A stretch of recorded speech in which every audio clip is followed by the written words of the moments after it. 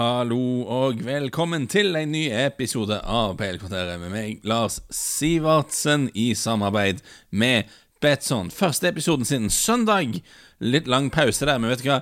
Jeg tenkte at siden jeg da kjørte ut en 40 minutter lang episode av Manchester Uniteds nye manager, så skulle jeg la den få puste litt før vi pløyer videre her. Ikke for mye content ute i eteren her. Det var en veldig lang episode om Ragnik. La den få puste litt før vi durer videre. Og det jeg har lyst til å gjøre, jeg har lyst til, og jeg føler jeg er nødt til å beklage meg ovenfor Everton-supportere, sånn generelt. Jeg må si unnskyld til Everton-supportere, fordi siden jeg begynte å skrive ting for Betsson, så har det skjedd 2 ganger nå at jeg har sett på Everton og tenkt, Everton, der skjer det jo noe litt bra om dagen. Det har jeg litt tro på. Og så har jeg skrevet noe om at jeg har tro på Everton, og begge gangene har det umiddelbart gått fullstendig åt skogen med Everton. Bare like etterpå har det gått fullstendig galt. Så enten så jinxer jeg Everton noe helt enormt, eller så er jeg bare fullstendig ute av stand til å analysere den fotballklubben på en bra måte. Det kan det også være. Uansett, beklager Everton, men jeg vil likevel ta en podd da, der jeg gjør noe så uvanlig som å forsvare Everton bitte litt. Og jeg sier det er uvanlig, for at det er ikke veldig mye positivt å si om Everton akkurat nå etter kampen mot Liverpool. De står nå med 0 seire på de siste 8 kampene. 2 poeng på de 8 kampene, det er selvfølgelig litt krise. Det er klart, når du har de resultatene, når du kommer rett fra et lokal derby mot Liverpool, som jo ikke gikk bra, for å si det mildt, det er klart det blir litt dårlig stemning. Jeg følger noen Everton-supportere på sosiale medier, jeg har lest litt Everton-nettforum og sånn i dag, og altså, stemningen er jo ikke god, den er jo ikke det. Så når jeg har lyst til å forsvare Everton litt her, så det virker ikke som det er så mange Everton-supportere som har lyst til å forsvare Everton akkurat nå, egentlig. Men det er et par ting jeg har lyst til å si. For det første, denne resultatrekka som Everton er inne på nå, med kun 2 poeng på 8 kamper. Vet du hva, la oss bare ta et steg tilbake da, og la oss se på disse kampene her, for jeg har sett de fleste av de. Og ok, Everton spilte uavgjort mot Manchester United, helt greit. Altså, så dårlige som United var mot slutten før Solskjær fikk sparken, så kan det være at de helst burde ha vunnet der, hvem vet, men et poeng mot Manchester United er aldri helt feil. Tappte mot West Ham i en veldig jevn kamp som strengt tatt kunne gått begge veier, egentlig. De hadde en forferdelig kollaps mot Watford etter å ha ledet, hva var det, 78 minutter eller noe sånt på klokka, når de plutselig slapp inn 4 mål. Det var jo ikke bra, det kan ingen forsvare. De tappte mot Wolves. Da var de helt elendige i første omgang. Jeg husker veldig godt jeg så denne kampen. De var fryktelig dårlige i første omgang, og så var de veldig mye bedre i andre omgang, og burde strengt tatt ha fått med seg et poeng der, synes jeg i hvert fall. De spilte uavgjort mot Tottenham, det husker jeg også veldig godt. Det var den første kontekampen. Veldig jevn kamp. Tottenham mest opptatt av å ikke slippe inn mål. Strengt tatt Everton som var nærmest å vinne der, vil jeg argumentere for. Tappte mot City, ok, vet du hva, det skjer. Tappte mot Brentford igjen, jevn kamp. Var ikke åpenbart dårligere enn Brentford spilmessig, vil jeg argumentere for. Tapt mot Liverpool. Selvfølgelig svir det når det er lokalderby, men igjen, Liverpool er ganske gode akkurat nå. Så du snakker om en periode der Everton har, ok, de har tapt stygt mot 2 av Europa, om ikke verdens beste lag. Ok, du har tatt et poeng mot Manchester United, og du har hatt noen jevne kamper som jeg mener kunne gått begge veier, og hvis du ser på sånn skuddstatistikk og expected goals og sånne ting, så vil det backe deg opp. Og du hadde en forferdelig kollaps mot Watford som ikke kan forsvares, og du hadde en elendig første omgang mot Wolves som heller ikke kan forsvares. Men det er egentlig de eneste kampene i denne rekka da, som jeg synes var helt bare ille, ikke som jeg ikke skal sitte her og prøve å forsvare. Der laget egentlig fortjener all den negativiteten som kommer. Og mot Wolves så tok de seg så sammen og var mye bedre i andre omgang, var det beste laget, burde fått med seg noe, og mot Watford var de strengt tatt det beste laget i store deler av den kampen i hvert fall. Så det er sånn som det er. Altså realistisk sett, hvor har vi denne Everton-stallen sånn styrkemessig relativt sett sammenlignet med konkurrentene sine? Altså jeg tippet de på 11. plass før sesongen. Det var kanskje litt strengt, men når vi sier at vi har de såkalte topp 6-lagene da, og du har Leicester som vi vet har gode spillere, har vært oppe på 5. plass de siste par sesongene, og så har du da en klynge da, med West Ham, med Everton, Aston Villa hører kanskje hjemme her, Wolves kanskje Brighton, veldig bra coacherlag selvfølgelig, og jeg tror egentlig du kan se på spillerstallene til de klubbene der og si Altså, ingen av de skal egentlig høre til å kjempe om topp 6-plass, tror jeg. Det synes jeg ikke de er gode nok til, selv om West Ham da har vært overraskende gode en stund nå. Men det er en sånn klynge der da, som jeg tenker Everton hører til, og om det skal være 8. plass eller om det skal være 12. plass. Jeg synes det er ganske tett mellom de lagene da, kanskje. Og nå i desember, 14 kamper inn i sesongen, Everton ligger på 15. plass, som jeg har hørt ganske mye på radio og TV sånn de siste par dagene, så er det bare 5 poeng ned til nedrykksplass. Men så er det også bare 6 poeng opp til 7. plass. Så Everton ligger ganske nøyaktig midt mellom Europacup-plassene og nedrykksstriden. Fordi før alt gikk åt skogen, gikk skikkelig dårlig, så startet de jo sesongen på en veldig, veldig positiv måte. Så en ting, jeg vet ikke om dere har lagt merke til dette, men etter 14 serierunder i Premier League, så er det kun 4 lag i Premier League som har positiv målforskjell. Det er litt rart. 4 av 20 lag er i pluss på målforskjellen. Virker litt snodigt, men det har jo en ganske enkel forklaring i at du har 3 lag i Liverpool, City og Chelsea som er veldig gode. Du har West Ham, som har vært solide, falt av litt de siste par ukene, men jevnt over god start på sesongen.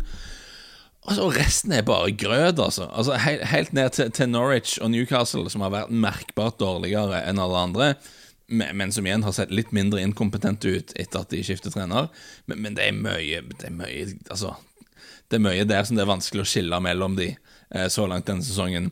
Og jeg har slitt litt med dette, for en av tingene som jeg gjør, som jeg lever av, er å skrive en odds-tips-spalte for Betson, og denne sesongen har det vært skikkelig vanskelig, for at du har 3 lag som er skikkelig gode, og som alle vet er veldig gode, så du får ikke noe særlig odds på de.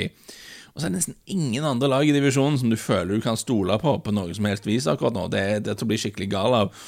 Så jeg tror jeg skal ta en periode nå inn mot jul, der jeg satser mye på målspill, altså over 2,5 mål, begge lag skårer, noe sånn, i tipsspalten, bare for at jeg synes det er skikkelig vanskelig å spå kamputfall. Mye lettere å spå kampbilde, egentlig, sånn sett. Uansett, liten digresjon. Hvis vi ser på expected goals, som jo etter 14 kamper gir en ok indikator på hva for noen lag som i hvert fall skaper sjanser, og hva for noen lag som slipper til sjanser imot. Hvis vi sorterer Premier League-lagene etter XG-målforskjell per 90 minutter på banen, så XG-balansen din per kamp i snitt, det er en ganske grov indikator da, på hvem som gjør det bra og hvem som gjør det ikke. Det er en del feilkilder og sånn, men det gir deg en slags idé. Og det tallet, hvis vi rangerer det i Premier League, så ser vi at Liverpool og Manchester City er langt foran alle andre. Det er et godt hakk ned til Chelsea, og så er det et godt hakk ned igjen til West Ham, og så er det bare grød, som jeg sa, ned til Norwich og Newcastle.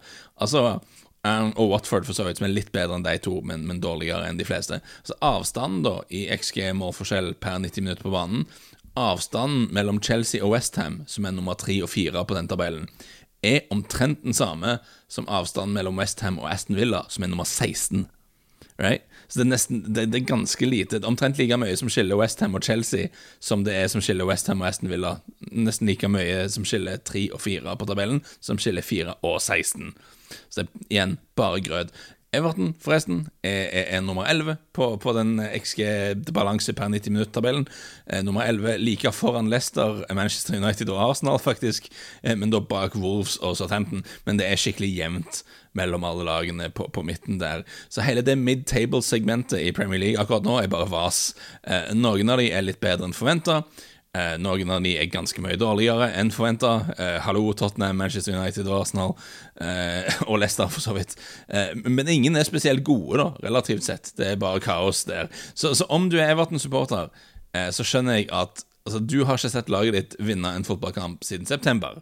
Så du sitter her i starten av desember og tenker dette er bare drit, dette er ikke kjekt i det hele tatt. Og disse tallene som jeg kommer med nå, det er ikke en god trøst. Det er den aller fattigste trøsten. Det er en trøst som har tapt alle pengene sine på krypto og må flytte hjem til foreldrene sine eller noe sånt. Det er en fullstendig blakk trøst. Men en trøst håper jeg kanskje det kan være likevel da. Og poenget mitt er uansett at etter en sånn resultatrekker som disse 8 kampene her, der du har litt utur, du spiller noen jevne kamper som vipper feil vei, du får bank av 2 av de beste lagene i verden, ok, men for meg er det for eksempel ikke en sånn rekke der du bør sparke treneren for å si det mildt. Og det skal sies at kritikken fra Everton-supportere nå på onsdag i Liverpool-kampen, det virker som det var først og fremst rettet mot styret da. Det virker som om det var mer sack the board enn sack Rafa på Goodison utover i Liverpool-kampen.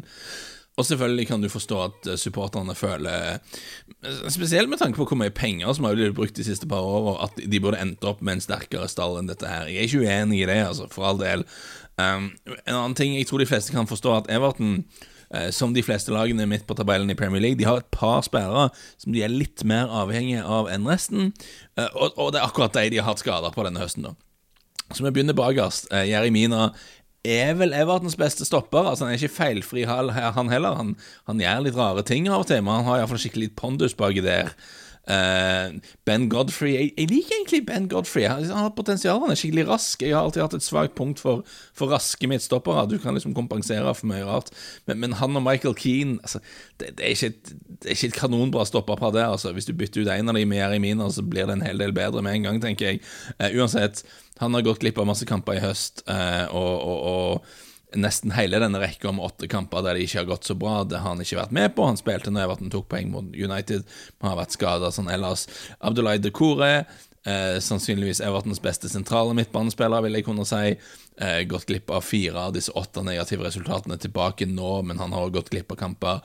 Richarlison har gått glipp av en del kamper denne høsten, men det største problemet jo at Dominic Calvert-Lewin har vært ute. Etter å ha skåret 3 mål på de første 3 kampene har han vært skadet, og det virker jo veldig tydelig på meg, i hvert fall at de første par kampene her, at da Everton slo Brighton og Southampton, og de spilte uavgjort mot Leeds, at mye av planen denne sesongen skulle være innlegg på Calvert-Lewin.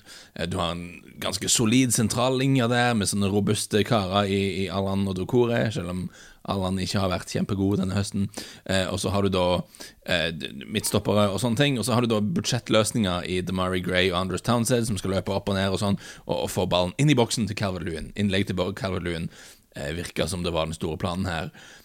Men med Calvert-Lewin ute da, så har det blitt veldig mye spilletid på Salomon Rondon enn det som nok var meningen, og enn det som nok var planen. Ble hentet på Bosman i sommer som en sånn økonomisk reserveløsning for Calvert-Lewin. Altså, jeg tror ikke det var planen på noen som helst måte at han skulle måtte starte så mange kamper som han har gjort nå i høst, og i en alder da av 32 så ser han ut som om han kanskje ikke i stand til å helt innfri den rollen som han spilte for Benitez i Newcastle for noen år siden.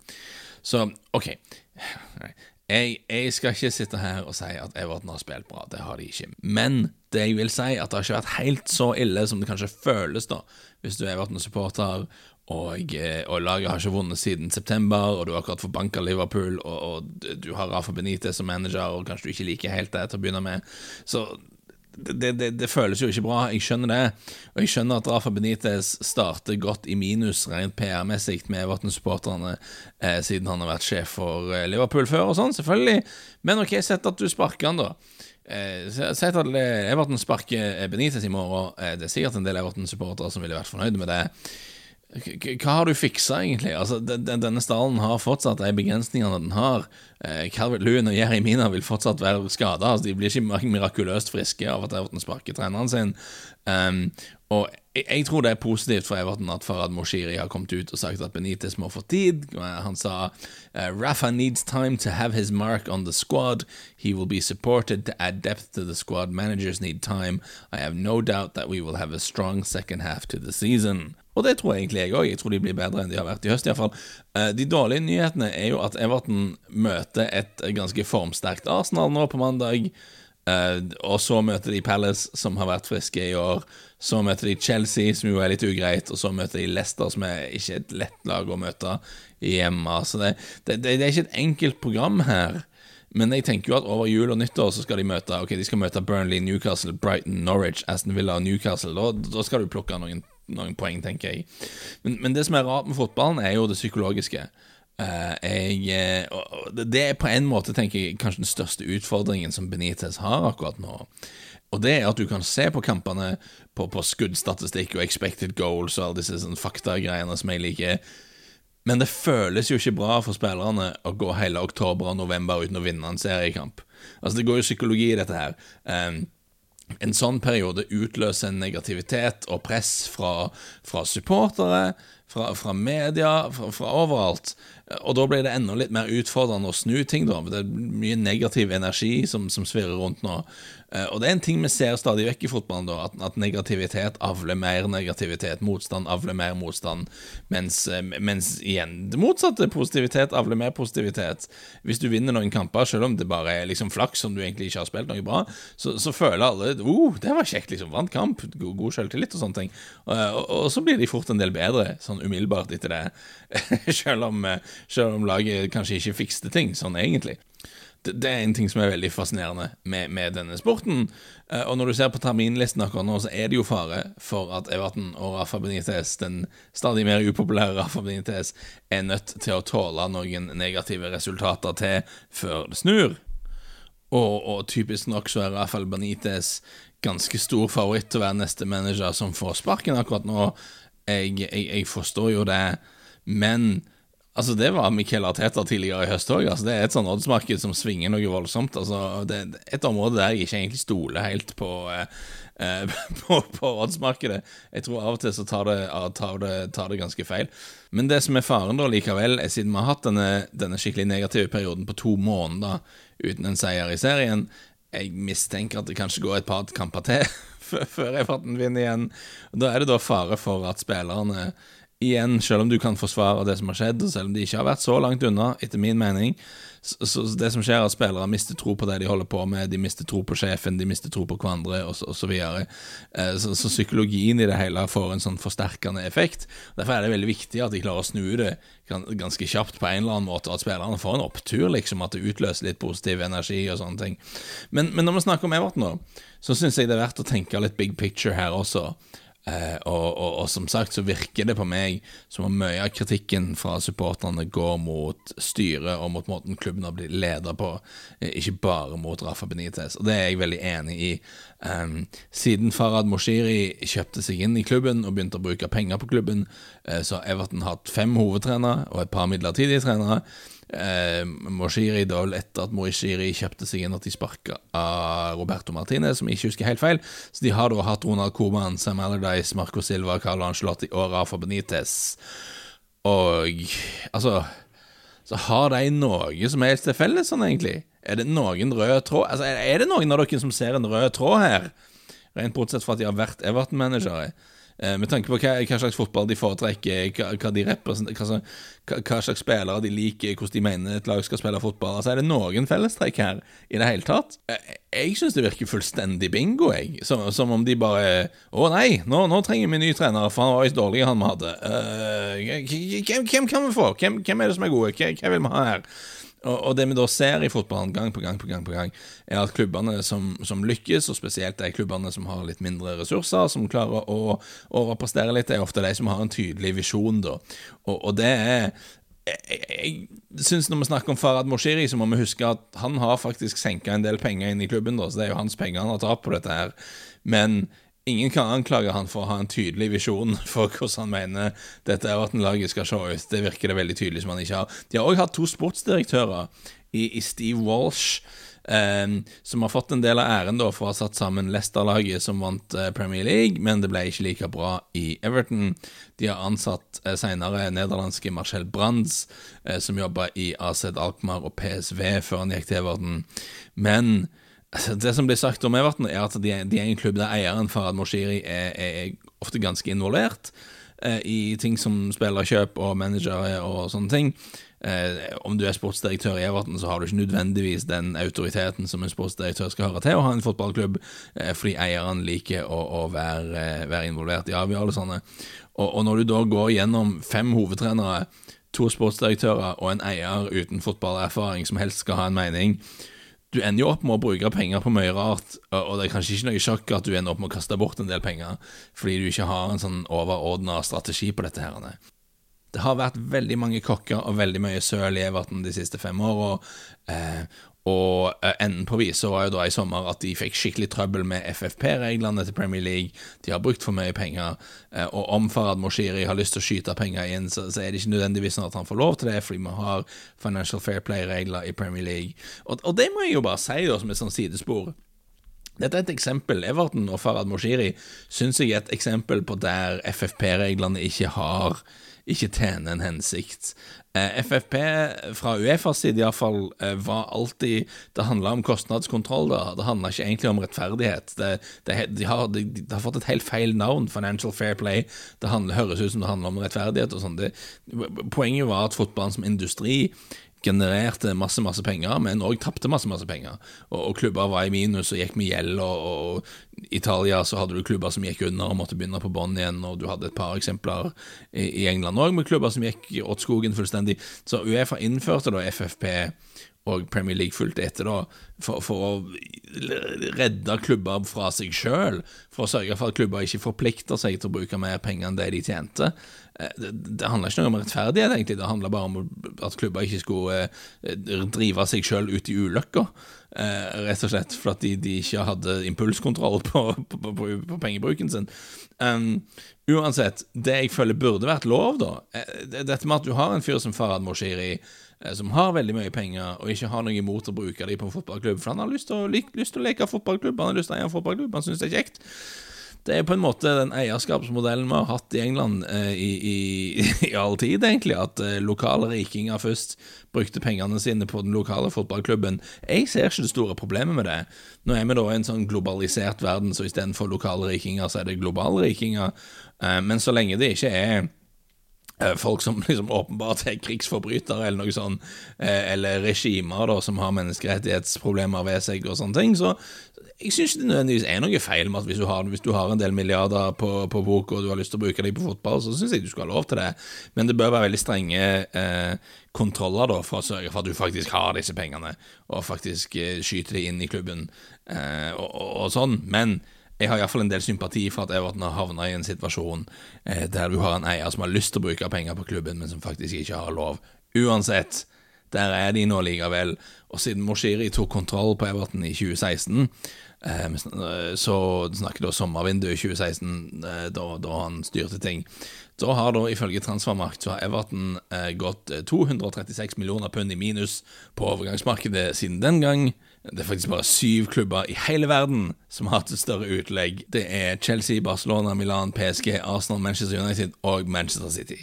Så Everton har brukt mer penger nettopp på overgangssummer enn klubber som Juventus, Bayern München, Inter, Liverpool, Tottenham og så videre. Så likevel ender du opp i en situasjon der klubben har Salomon Rondon som den eneste friske og oppegående midtspissen sin, der det eneste du kan gjøre nå i sommer å hente Demarai Gray og Andros Townsend for omtrent ingenting. Mot Brentford så stiller Everton med Rondon på topp, Townsend som høyreving, og Anthony Gordon på venstrekant. Altså Gordon, lokal og jobber hardt og sånne ting, og om du i elendig form så kan du like godt gi han spilletid, hvorfor ikke? Men det jo ikke bra, det jo ikke det du skal være som klubb, hvis du har planer om å utfordre de beste i divisjonene her. Så det har vært mange kokker, blitt mye søl. Om du har en eier som villig til å spytte inn penger, men som ikke har noen plan eller strategi i det hele tatt, og på grunn av at du har brukt masse penger og ikke har en plan, så har du fått Financial Fair Play-problemer. Du kan sparke Benitez, du kan sparke Marcel Brands. Jeg tror ikke det fikser noe som helst, altså.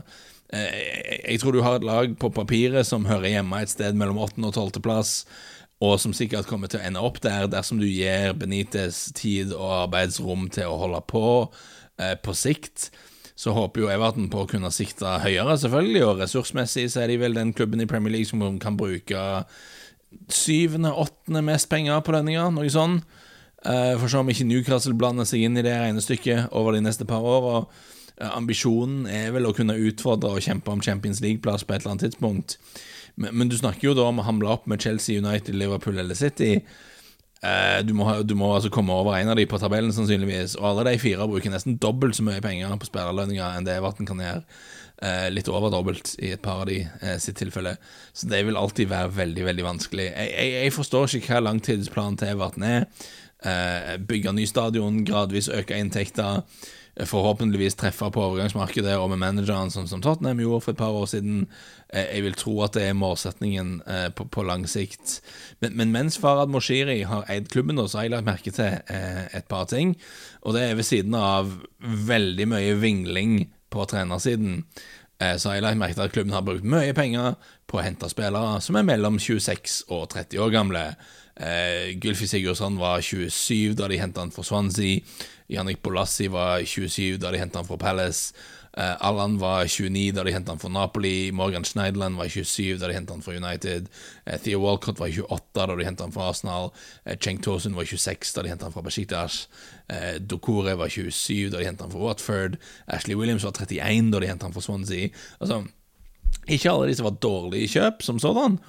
Noen av de var gode spillere, og Doucouré for eksempel, og Allan litt grann, er fortsatt en god spiller for Everton.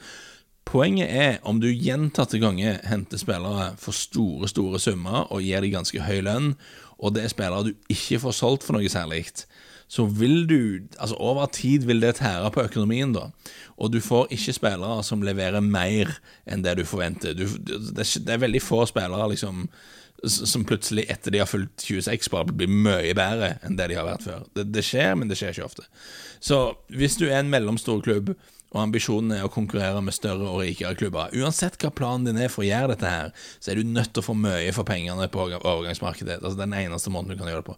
Og det hjelper også veldig om du faktisk også kan tjene litt penger på å selge spillere som du så kan investere i nye spillere, og så videre, og så videre, og så videre. Så hente spillere som er liksom på toppen av karrieren, altså om de var gode nok til å spille for de klubbene du har lyst til å konkurrere med, så hadde de allerede vært der, altså. Det finnes noen unntak, men jevnt over når en spiller er 26, 27, 28, 29 og har vært proff i 10 år, så vet vi det meste om de da, og hva slags maksnivå de har inne, og listen over spillere, igjen som jeg sa, som bare plutselig i den alderen blir dritgode, som de ikke har vært det før, det er ikke en lang liste. Så om du er Everton, og du håper å kjempe om Champions League-plass, som betyr igjen du må komme over United City, Chelsea eller Liverpool på tabellen. Altså, jeg tror den eneste måten du kan gjøre det er å hente yngre spillere som kan vokse seg gode, som kan utvikle seg til å bli toppspillere. Se deg, og forhåpentligvis du kan klare å holde fast i de i noen sesonger før de går videre da. Jeg tror det er den eneste modellen som kan fungere sånn egentlig. Men på kort sikt så har du en klubb med en veldig middelstall, som de første par kampene denne sesongen leverte litt over middels, så fikk de noen skader, og etter det har de levert godt under middels. Og jeg tror Rafa Benitez på kort sikt er godt egnet til å få et eller annet ut av dette laget for å ta de til en trygg plass midt på tabellen, et sted rundt sånn 8., 9., 10., 11., 12. plass. Jeg forstår at de siste 8 kampene ikke har vært bra, men jeg ser ikke helt hva du liksom oppnår ved å sparke han. Altså, en ting, altså hvis Farhad Moshiri og alle pengene hans og Everton hadde bare gått til Brighton og sagt, ok, vi tar med oss Graham Potter, Dan Ashworth, sportsdirektøren der, og alle de analysenerdene som Brighton har, og hente hele gjengen til Merseyside og bare gir de litt mer penger enn de er vant til å ha, og bare se hva de kan gjøre, det hadde vært kjempekult. Og over en 5-10 årsperiode så tror jeg det hadde vært mye bedre enn det Moshiri har gjort, så langt i hvert fall. Men hvor realistisk det er å få til, det er et godt spørsmål. I mellomtiden så har man den stallen man har, og man har den manageren man har, og jeg er ikke sikker på at å endre på Benitez sånn umiddelbart fikse alt for mye. På slutten, en spillbit. Jeg tror Everton taper igjen nå på mandag. De møter Arsenal. Det er jo litt merkelig. Nå har jeg sagt at Everton ikke har vært så dårlige i disse 8 kampene. Jeg vil argumentere for at Arsenal faktisk ikke har vært så gode i disse positive resultatene de har hatt i de siste. De har møtt en del dårlige lag. De var ganske heldige mot Leicester for eksempel. Men motgang avler motgang, og medgang avler medgang, som vi vet. Du har 2 lag som er på litt forskjellige steder rent psykologisk. Og mer konkret, du har et lag der du har Salomon Rondon på topp, og du har et lag der du har Aubameyang, Lacazette, Saka, Smith Rowe, etc. Så jeg tror Arsenal skal være ganske mye skarpere fremover på banen. Og jeg tror vi får en ny kveld med dårlig stemning på Goodison. Jeg ser det blir varslet om at det skal komme protester og sånne ting. Vi får se hvordan det går. Arsenal har 7 seier, 2 uavgjort og 2 tap på de siste 11. Jeg tror de kan kunne gå til Everton og vinne igjen. Jeg ser det er 2,19 i odds. Se Betsson på rak borteseier. Jeg synes det er litt mer i odds enn det skal høre til å være. Så her har vi det. Jeg begynte podden med intensjoner om å forsvare Everton. Jeg ender opp med å anbefale at du skal sette en liten innsats på at de taper igjen på mandag.